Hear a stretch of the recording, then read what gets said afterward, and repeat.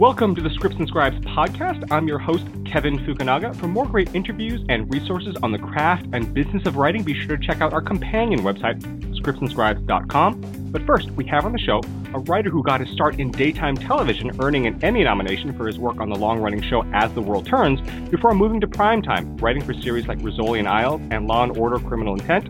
He is currently a writer and producer on the ABC drama series Revenge. He has also written, edited, directed, and produced numerous documentaries, commercials, and new media campaigns, and is a graduate and former adjunct professor of USC's prestigious screenwriting program. I'm very pleased to welcome to the show Mr. Ted Sullivan. Thanks for coming on the show, Ted. Thanks for having me. First off, we'd like to get to know you a little. When did you decide you wanted to make a career out of screenwriting, and how did you get your start in the business? I first fell in love with movies when I was a kid, living in Boston. Seeing, like most people my age, Star Wars. And then I moved to Europe and lived in Geneva, Switzerland with my family.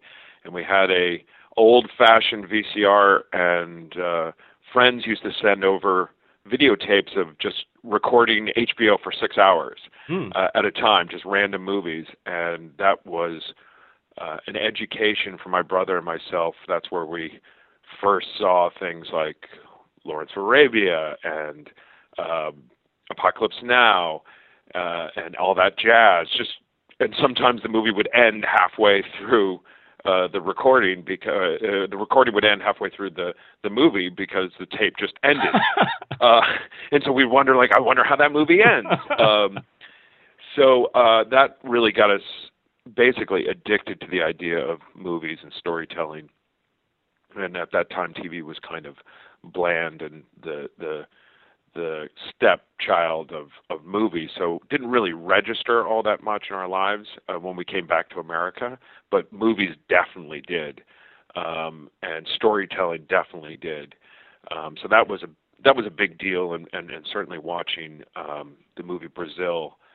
My brother and I saw it 3 times in one day in Boston, and when we came back to America, and it was one of those things like, I want to tell stories. And at the same time, comic books also were a huge part of my life. So there were writers like Marv Wolfman and Len Wein and Gail Simone, who really wrote some of my favorite type of serialized storytelling, because that's what comic books are. And that really got under my skin.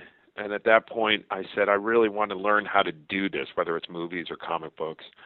And I read Skywalking, by the biography of Lucas, back when I was kind of a Lucas junkie.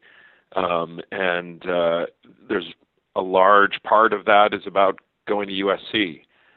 So I visited USC and said, this looks like a professional school where people take it seriously, applied to the writing program, which takes, between 20 and 24 kids a year. And I was really, really lucky to get in. I think they chose people simply by taking all of the applications, throwing them off a balcony, and whichever 24 applications landed face up is the people that got in. But it certainly wasn't based on any merit of my own, but it was a good experience. I think the school is better now than it was when I was there, just because they've got really, really focused on much more of a realistic version of the industry, as opposed to when I was there, which was a little bit more, gee, it would be great if it kind of worked like this. And then after that, it was really kind of hitting the ground, and I was very lucky that one of my professors, Nelson Gidding, who wrote the Andromeda Strain movie and I Want to Live, he was nominated for an Oscar for that. He was a professor, and then he asked me to be his TA, and then he and I wrote some, he read my senior thesis, and he got me my first agent, and we wrote a couple of TV movies together that didn't get made but got sold, and that really helped me. Well, more than helped me, it got me in the industry. And then that led to my agent said, well, it looks like As the World Turns might be interested. Do you want to move to New York? And I said, absolutely. And that in itself was a huge, huge learning experience. People at the time, and sometimes even today, kind of dismiss soap opera, but it's an incredible place to learn how to write. I think by the end of my first year, I had written 75 hours of network television, and wow. It's like working, for Roger Corman. It's what I call my grindhouse days. Mm-hmm. It forces you to get stuff done, get it on the air, and move on to the next episode. Mm-hmm. Jumping back to film school really quickly, what was your experience like at USC? I was in the production program, but I know you were in the writing program. What was the program like back then when you were there? Is going to film school something that you would recommend? Not tremendously. It depends on what you want to go for. Mm-hmm. When I went, it was a very earnest program, but not a realistic one. And it was one of those where you'd sit around in these classrooms, and these teachers back then most of them, not all of them, but most of them would say, "Oh, well, you sit across from a producer, and you guys talk about the story." And well, they didn't teach you how to get an agent. They didn't teach you once you had one, like how to go and pitch. They didn't teach you how to deal with producers, what was expected from writers, what the real world was like, and I don't think it prepared me for that at all, save for a couple of people, Nilsson Gidding being one of them, and Abe Polonsky, who was a member of the Hollywood 10, I was also a TA for, and he was my directing teacher. Those two men were extraordinary mentors, and had gone through a lot of shit in their own lives. Mm-hmm. World War II and the Blacklist era and the transition from studio into independent film and that type of thing. And they were my only anchors to any type of reality. But the rest of the school at that time was very, very flighty and unrealistic. It was basically telling you Hollywood was like Narnia, and there was going to be this talking lion that kind of brought you in and gave you contracts, like the end of the Muppet movie. Like they were going to just say, get them the rich and famous contract. And it wasn't, and obviously it's not like that at all. I think if you're going to go to film school for production, on one level that makes a lot more sense. But on another level, the way with digital technology now and cameras and editing systems, back then you couldn't get your hands on the equipment unless you were out of film school. Mm-hmm. Nowadays, it's all there, and with Blu-rays and bonus materials and everything online, you can just immerse yourself in film history and listen to audio commentaries and see making ofs and deleted scenes and reels and earlier cuts of films, which is what film school was all about back then. Mm-hmm. Today, like, depending on who the professors are and depending on the quality of the other students in the program, that's the reason to do it. But otherwise, just go out and make something, I think. Now. Right. Although I will say that when I went to go and teach at USC in the early 2000s, and John Furia had taken over the program, it was a very different program than when I was there. Not just from the incredible remodeling and new buildings that they had, but just John Furia was a master at figuring out how do we make this a real professional program. And he was really a tremendous both teacher and leader in the educational system. And I think kids who go to USC now have a much better and more realistic view of the world and a great footing going out into Hollywood. Right, right. Than we had back in the early 90s. Right. Now, talking about your time in daytime TV, you had mentioned it was sort of almost a graduate school for you because you got to do so much work in a short period of time. As a learning experience, can you talk a little bit about what the process was like? The turnaround time on writing an hour long episode, and how that compares to how you work now on a show like Revenge. Oh, it is night and day, but the skill set that I learned in daytime, really helps me in prime time, and I think is an incredible tool for being fast and thinking on my feet here in prime time. In daytime, basically, our week was basically Monday was an all-day meeting with the network and the production company, with the 5 of us writers or 6 of us writers who are called breakdown writers. The way that I guess I should say the way that soap opera back then really worked was there are script writers, but the script writers are kind of the junior most writers. They take the outlines that are written by breakdown writers and turn that into dialogue. The breakdown writers are the next level up, and then there's head writer. But the breakdown writers, there's usually about 5 breakdown writers and maybe 1 head writer, and there are 5 episodes you do a week, so everyone gets at least 1 episode a week. Sometimes you get a double. The way the week worked is you sit around a table, there's 5 writers, you break up the whiteboard into Monday, Tuesday, Wednesday, Thursday, Friday, and then everyone says what happens this week, and you try on 2 days to lay everything out in big kind of arcs and sweeping kind of storylines, and then you go home on Wednesday afternoon, Thursday, and turn in by 4 o'clock on Friday. And then you spend the weekend reading the scripts that are based on your outlines to make sure that they are correct. You read everyone else's material because you all have to note each other. And then you go in on Monday and you have probably a 7 or 8 hour meeting with the network and studio, do a quick rewrite based on their changes, and then the next day go in again and do it all over again. So you probably had about 2.5 days to write an episode. Wow. Which is kind of insane.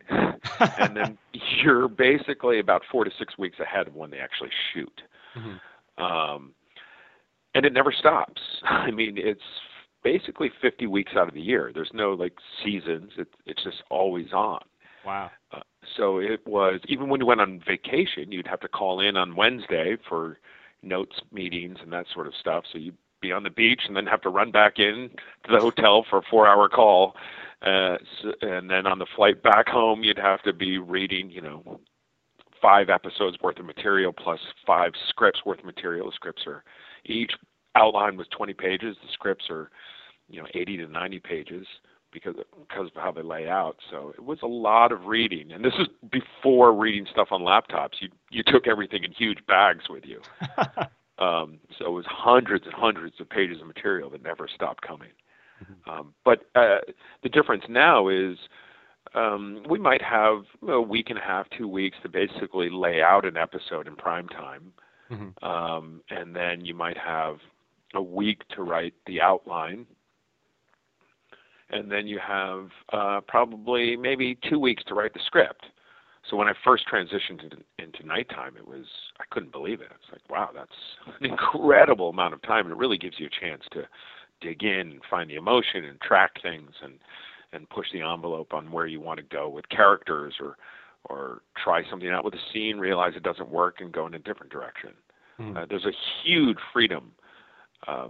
But the training that I got in writing quickly and coming up with solutions, and also forcing yourself to say, well, we only have 6 sets. So how do I make a lot of drama happen on 6 sets? That's it. You couldn't say, hey, all right, now we're going to go out in the streets and shoot this. No. You got to find 6 scenes that can take place in the bar and move the story forward and find some drama. And it really, for me, helps a lot in primetime. Now, a lot of listeners are baby writers, aspiring writers. So I wanted to ask you, can you talk a little bit about, in terms of staffing season, what a showrunner meeting is like for baby writers coming in? What are some of the things that you've been asked when going out obviously not now, but when you first were getting started in TV writing. And what kind of things would you recommend that writers do to prepare for those meetings? Well, first off, it can be a very daunting and frustrating experience, Mm-hmm. and it was really, really emotionally difficult for me, and my wife would be the first one to confirm that, because you put a lot of effort into it, and sometimes you've never even heard of the show, but then you go in and you try to be like, yeah, this is my favorite show ever, and then you still don't get it, and that's very demoralizing. Mm-hmm. But in the end, I think what people are looking for when you go in is this person going to be a positive influence in the room? Do they know how to behave in a room? Basically what they're doing is Waylon Green, who is one of my dear friends, he was the first person to hire me in primetime at Law & Order Criminal Intent, and remains to this day someone who I respect as both an artist and even more as a person. Mm-hmm. Said to me when he hired me, he said, you passed the piss test. And I said, well, what does that mean? He says, well, there's going to be some night when we're here at 3 a.m. working on this show, and if I look over at you and you're taking a piss next to me and I go, this guy, then you haven't passed the piss test. Like, if I look over and I go, well, I'm glad he's here. He's good in the room. He helps out. And I just felt at the end of the day, you were going to be the guy that didn't piss me off. And I'm like, all right, great. And that to me was something that really stuck with me. It's like, don't be annoying. Don't be pushy. Don't be looking for credit. Just go in, be a good person, be someone who has ideas, knows when to talk, but more importantly, knows when not to talk. Mm-hmm.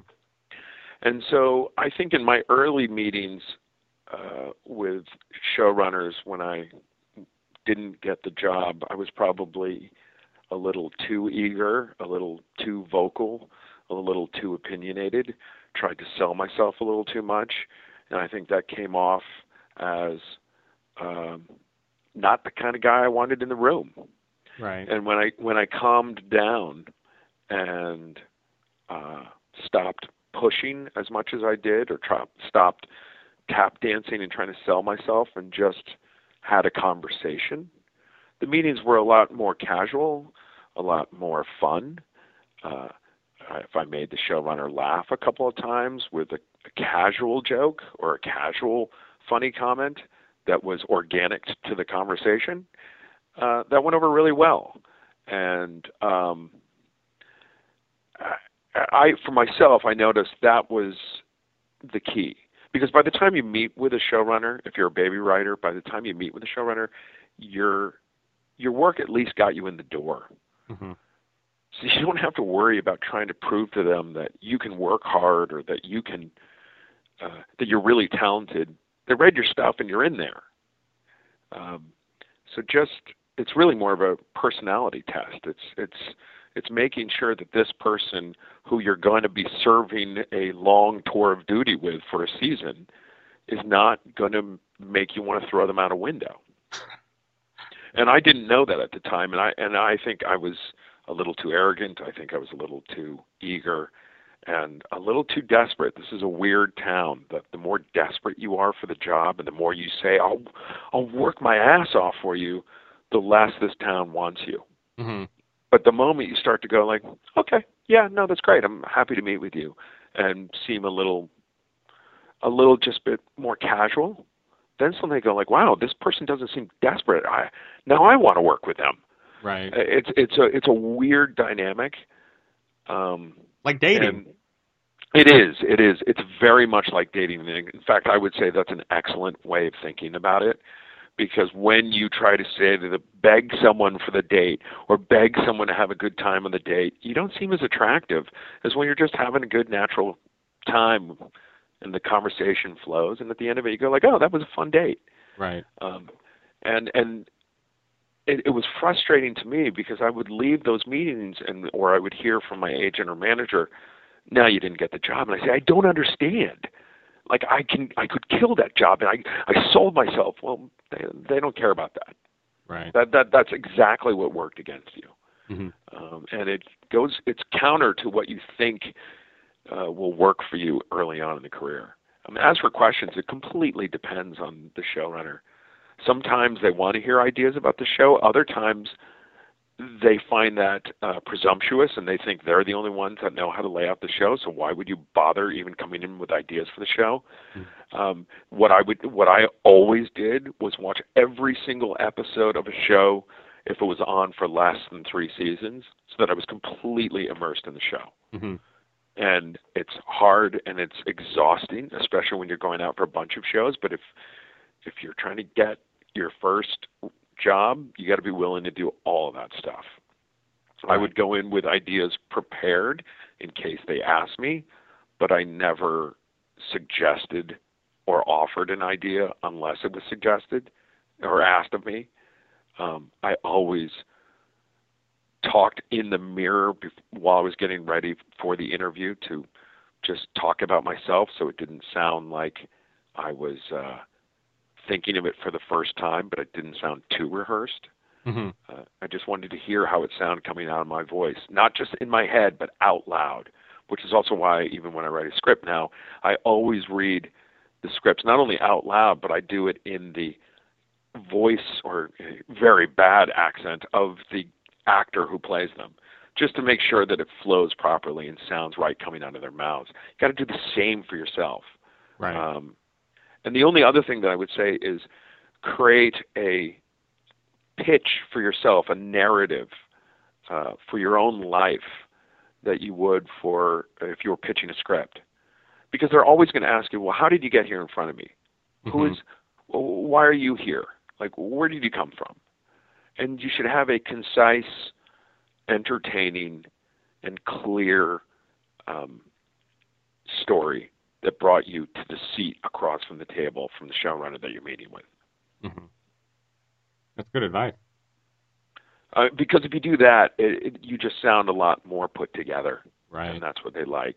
And then they go like, okay, you can tell the story of your own life. That's step number 1. Right. Now, I wanted to ask you, you came in on Law and Order Criminal Intent. You came in just as a staff writer based on a writing sample. You weren't a writer's assistant. You weren't a showrunner's assistant. You weren't a writer's PA, anything like that, right? No. Waylon had read a script of mine that a friend had slipped to him. It took him about a year to read it. Wow. And I figured I'm never going to hear from this guy. And I was actually on my honeymoon when I got a call, and I picked it up. I didn't recognize the number. I now know it was a call from Universal Studios because of the prefix. And they said, "Will you hold for Waylon Green?" I was like, "What?" And I'm sitting in Hawaii, and he says, "Yeah, I read your script. It's pretty good," which for Waylon is like a huge compliment. Like, yeah, pretty good. Yeah, it's not bad. Can you come in and pitch some ideas tomorrow? And I said, no, I can't, but because I'm on a honeymoon, but I can be there in a week. And he said, yeah, great, come in, just have some ideas. And so what I would do is at night when my wife would go to sleep, I would stay up at night and I got a whole bunch of DVDs from a Blockbuster. That shows you that there were actual Blockbusters then. And I rented a whole bunch of Criminal Intents, and I would watch 3 or 4 a night. And then my wife and I, when we would be walking on the beach or something, I'd pitch her different ideas, and she said, no, yes, no, yes. And then I went in with 9 ideas, and it was, we just had a conversation for about 15, 20 minutes. And he said, what do you got for me? And I pitched him the very first idea, and he just said, yep, that's great. Let's drop the contract. I couldn't believe it. Like it just happened like that. Wow. And I walked out the door and I called my wife and I said, I'm going to write Law and Order. I can't, I wasn't used to it happening that quickly. Right. And then the next day, I came into the office and started working. That's awesome. And it was great. It was incredibly nerve-wracking, and I had flop sweat every morning and would have to go into the bathroom and put cold water on my face or throw up. And finally, one day, Waylon came in. He said, "You're overthinking this. This is criminal intent. Act 1, we think it's this guy. Act 2, we think it's another guy, but we don't have any evidence. Act 3, we collect some evidence, but not enough. Act 4, we get him. Have fun within those variables. Make it interesting within that." And that actually immediately put me at ease. And that's one of the things I will always be grateful to him is he told me how to work smart. Right. And not focus on the wrong things. Mm-hmm. And know what kind of show you're writing. He said, on a certain show, you're going to have to really overthink these other things. But on this show, there's parameters. Know those. Don't try to force the show to be something it's not. And that has served me very well, because that's the key. You should always figure out what the show is, not what you want the show to be or what you wish the show was, because you're going to lose that battle. Right. The show is the ocean. You're the sandcastle. Right. It will always win. So don't try to fight that tide. Mm-hmm. Now, when you got Law and Order: Criminal Intent, was it a spec episode of that show or a different show, or was it an original pilot you had written? Because I know that it sort of shifted from people liking spec episodes of series to now liking original pilots. Yeah, when I went out, it was the very tail end of I want to see a writing sample of an existing show. Mm-hmm.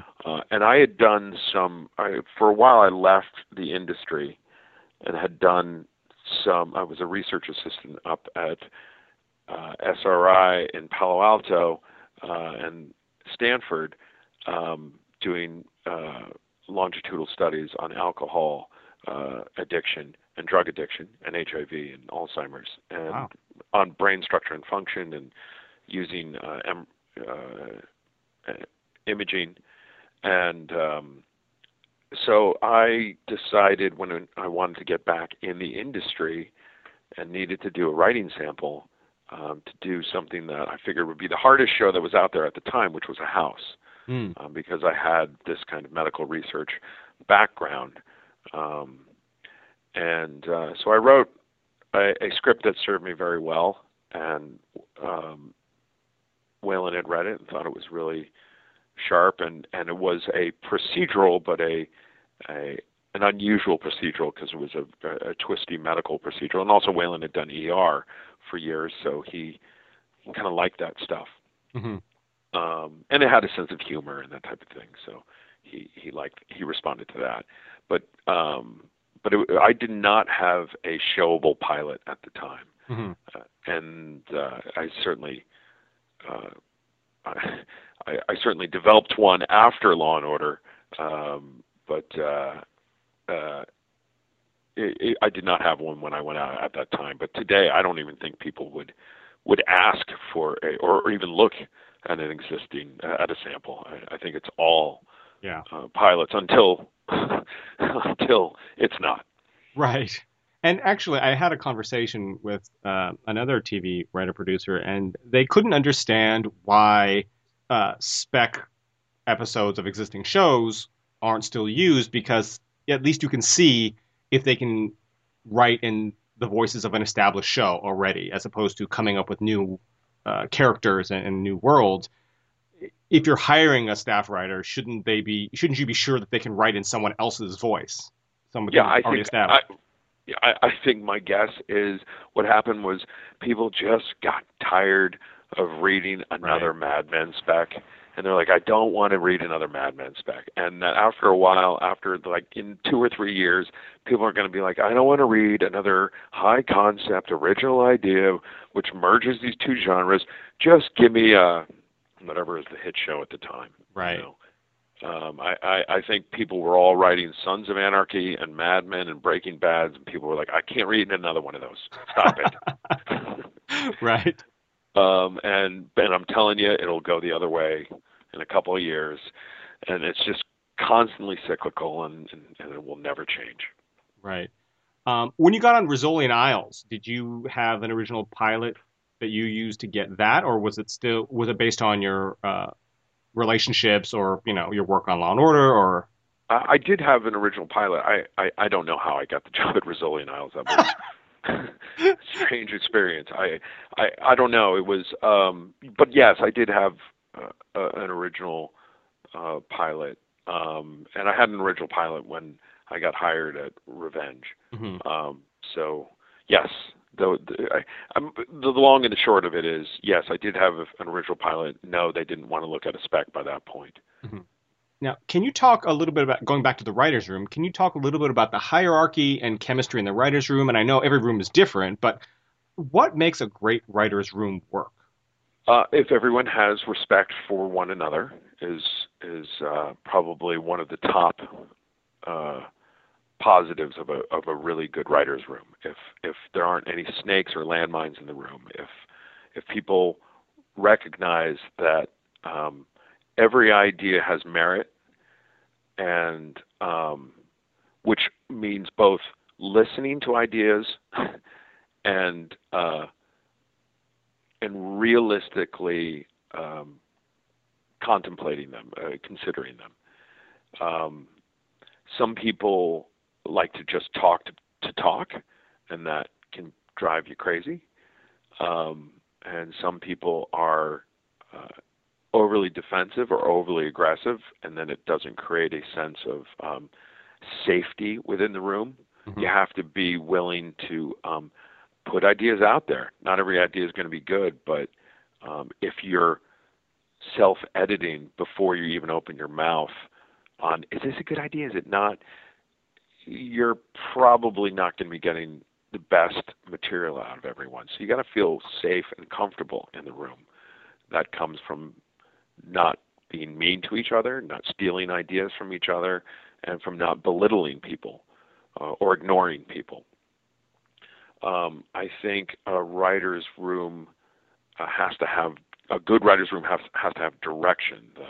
The showrunner has to have a point of view, and like a director on a set has to be saying, this is the direction and tone of the show or the movie.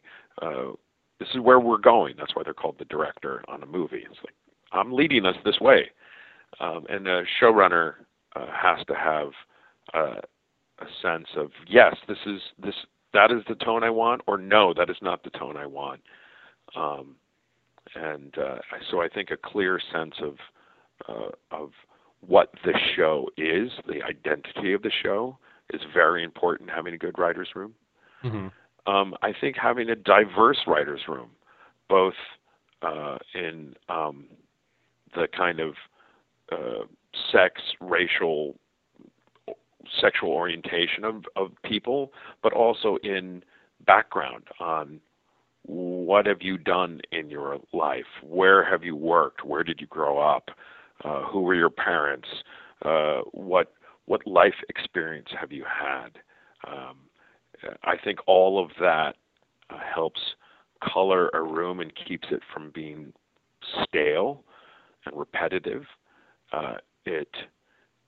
It's really important to have a group of people that you can look around and say, not everyone's like me in this room. Mm-hmm. And that's a really, really good thing. It's like biology. You want a diverse breeding ground, breeding pool, gene pool. So and ideas need a diverse gene pool as well. That means not to have just a whole bunch of the same person in the room. On Revenge, we have a very eclectic group of people from race, sexual orientation. I think we're pretty much evenly split between men and women, and certainly of social economic background and life experience. That stuff is really, really important. And hopefully they've done, and in our case it's true, hopefully they've done things that are not just being a writer, that you didn't go to film school and then just start writing, right, or producing. I've had a million different jobs beyond doing the medical stuff, whether it was being catering or driving a truck. All that stuff opened up my life experience, and really helps color my writing and helps color the types of stories that I pitch, and how I can write a character. And everyone in the room feels the same way. We have people that used to be lawyers. We have people that are moms. We have people that have traveled the world and backpack, that have been teachers. That's really, really important. So it keeps you from just regurgitating what has come before on the screen. Right. Now, you're currently prepping to shoot the latest episode of Revenge you wrote. How involved will you be in the shooting process, and what does that all entail? Well, I feel very lucky on Revenge because this is the first show that I've been a part of, which Sunil, who is our showrunner, really encourages the writer, producer of the episode to take ownership of the episode. So we're very, very involved from the first pre-concept meeting to all the production meetings and wardrobe and props, to casting of guest stars, co-stars, even extras. It's a really great place to be a producer and be very, very involved. We are very lucky because we attract some really awesome directors, and who come to our show with great credits, strong point of views, and tremendous talent and intelligence. So that tends to be a very collaborative experience. You have to know when to kind of let them do their thing and when you can kind of come in with your ideas. Your job as a producer is to make sure that the show that was approved by the network is captured on camera.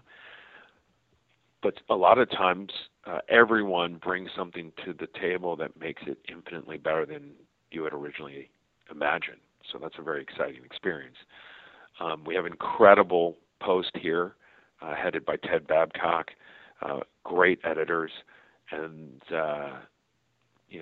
basically with that, you just kind of watch some cuts and give your notes, and then do spotting sessions and mixing sessions, and work with Eisler, our amazing composer, and do a spotting session with him. And you can even go to Capitol Records Studio and watch him lead the orchestra. I mean, we're one of the few shows that have a full orchestra that does original music for each episode. Wow. Which for a soundtrack nerd like myself, who grew up on especially John Williams, but it's pretty damn exciting to watch that. But we're very, very involved, and we're lucky that we get to take pride and ownership in our episode. And I think each department does that. I think each department is encouraged to do that. Jill, our wardrobe genius, takes a lot of pride and a lot of ownership over ensuring that we have a certain look to our show for the wardrobe, and our DPs, John Smith and Cynthia Pushnick, are like they're film DPs. Our show is very cinematic and lush in how it looks and feels. So they take great ownership in what they do. So I think every department really does that. That's amazing. It is. We have an incredibly unique family experience, and part of that is that we're in the fourth season. But and a lot of us have been here for a huge stretch of the run, if not from the very beginning. I mean, Joe Fazio, who is he's Mr. Revenge. He's an incredible writer and producer, but he's been there since before the pilot. He worked with Mike Kelly in developing the pilot, and he wrote the second episode, and he's been here for every single episode, and there's been other people that have basically been there for the whole ride as well. And so everyone takes ownership, which is why I think the show feels as rich and, like I said, cinematic as it does. It's not just the same kind of flat TV that is boring. There's something special about it, and I think people feel that, and you certainly feel it on the set, and you certainly want the show to your episode to live up to that. Right. Well, that's pretty cool. I noticed you wrote the comic book adaptation of Revenge for Marvel, didn't you? Revenge: The Secret Origin of Emily Thorne, which I think comes out next month. It comes out in September, right? September 3rd. Yeah. It is for a kid that would save up his lawn mowing and walk shoveling money every week to take the train into Boston to go to Superhero Universe and come home with bags filled with comic books and read them until the next weekend, when I would go in to get another to refill my supply. Being a part of the comic book is the single most exciting thing in my professional career so far. I grew up wanting to write comic books, and being asked by Sunil to be a part of it, and having it be with Marvel, which is a dream come true, and to work with Emily Shaw, our incredible editor, and Erica Schultz, and the incredible artists we had on the project. It's beyond a dream, and I think it's going to be a very, very satisfying read for viewers of the show, and I think it will be equally satisfying and exciting for people who've never watched the show. So I'm really proud of it. I'm really excited. Now, what was the inspiration behind making Revenge into a comic book series? I know Buffy the Vampire Slayer, which continued on, I think after the show was canceled, it continued on. Sure, yeah, no, they did season 7, right? And Smallville has done the same thing with season 11 of Smallville, which is being written by the great Brian Q. Miller as an online comic. Really great, actually great book. And I think Jericho did it too, didn't they? Jericho did, yeah. And ABC has had some really great success with Castle. Starting as a graphic novel, and then it was so successful that it became a monthly. And because Marvel is part of the ABC Disney family, they've been looking for projects to move into other formats, whether it's web formats or comic books in this form. Mm-hmm. And honestly, the show, on the surface, some people said, well, how could that be a comic book? But to me, it always was a comic book. Mm. I feel the show is a live-action comic book. I think the show is exactly the type of book that I read when I was going to Superhero Universe in Boston. It's Emily Thorne is the secret identity of Amanda Clark. Right. She is a rich socialite by day and an avenger by night. And she takes down people who are beyond the reach of the law. And she has special training as a ninja that she got from her sensei. It's all those different components. She has a secret origin, a tragic background, much like an Elektra from Elektra Assassin or Daredevil. It's ripe for comic book, and there's romance and there's action. Anyone who watches the show knows that we always have some great action set pieces and fights, and it was tailor made for it, and there was a lot of interest within ABC and Marvel to try to make that happen, and I was so thrilled to kind of sit down and brainstorm. To come up with an idea, I brought in Wilson Pollack, who is a writer's assistant here, and Jesse Lasky, who is our script supervisor, and the three of us kind of kicked around ideas, and then I had some questions that I'd always wondered what the answers were, like why doesn't Emily kill, which is a trope of superheroes, or why did she decide to change her name and create an alternate identity?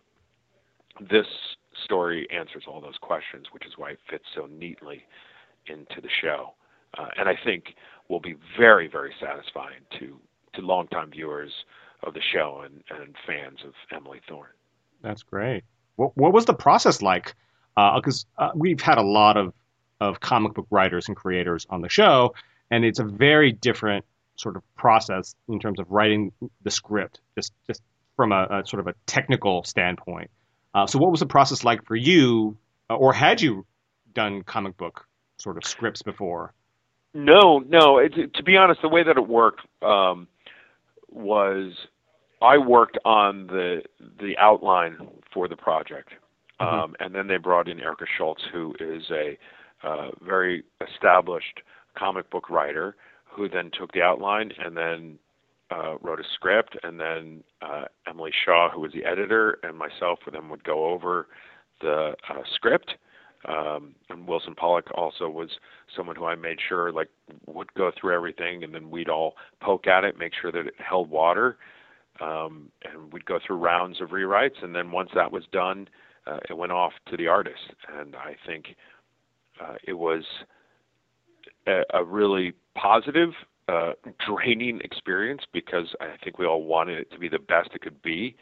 And so when someone would raise the bar with an idea, then the next person would say, yeah, yes, and then so there was that whole process. And I think Emily Shaw had to be the one at the end to say, I think this is where we need to be, and move us on to the next, because I think Erica and I could have gone in an endless loop of trying to make the idea better, and better.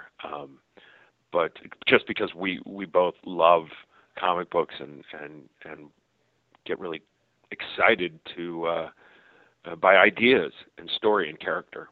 Right. But it was, for me, the most exciting style of writing that I could possibly imagine. There was no limitations at all. I spent a large portion of my life, my childhood in Geneva, and a significant portion of my life in Geneva, Switzerland, and I wanted to set it there, and then bounce around to different locations, Chamonix and places where I kind of learned how to ski and that sort of thing. And we didn't have to worry about that. You could just do it, and you didn't have to worry about how many locations you had, or how many extras you had, or how many costume changes you had. You just did it as much as you want, and you were only limited by your imagination and your page count. But it was that part was very, very exciting and very satisfying. I can't even tell you how satisfying that was. Well, now that you've written a comic book, although I'm sure you spend most of your days working in television, is that something you consider pursuing in the future, writing more comics? Oh, you have no idea. Yeah, I absolutely want to do that for the rest of my life, 100%. As much as people will let me do it, I will. I want to be a part of it. It is. I don't know why any writer wouldn't want to be a part of it. It's because you also work with amazing artists who bring their own flair and ideas and artistry to the project, and that's what I love about TV, and it's what I love about comic books. It's not just you working in a vacuum. I love going to production meetings and seeing what props are coming up with, or what locations have been found, and say, oh my God, that's even better. Yes. Or I got a text yesterday from Jennifer, our first AD, who said, do you mind changing this scene from one of our sets to this cool bar we found? Can you justify that in the script? And I said, 100%. That's a place we haven't shot at before. It'll give it a great new look. People are just thinking about it, and they raise the quality of the material above what's on the written page. To me, that's the most exciting part of collaborative art. Right. I would be remiss if I didn't ask, with season 4 of Revenge on the way, is there anything that you can reveal about what's coming up? Perhaps an Emily versus Victoria in a winner-take-all game of Jenga or something? This is what I can promise you. There will be some answers that come very early on that will be very surprising in the David Clark of it all. I know there's a lot of people online who are wondering, how could Emily's father be alive and what does that mean? It won't be what people think. There's a lot of stuff online right now that I see that people are guessing. Some people are even upset about assuming certain things, but they're not right.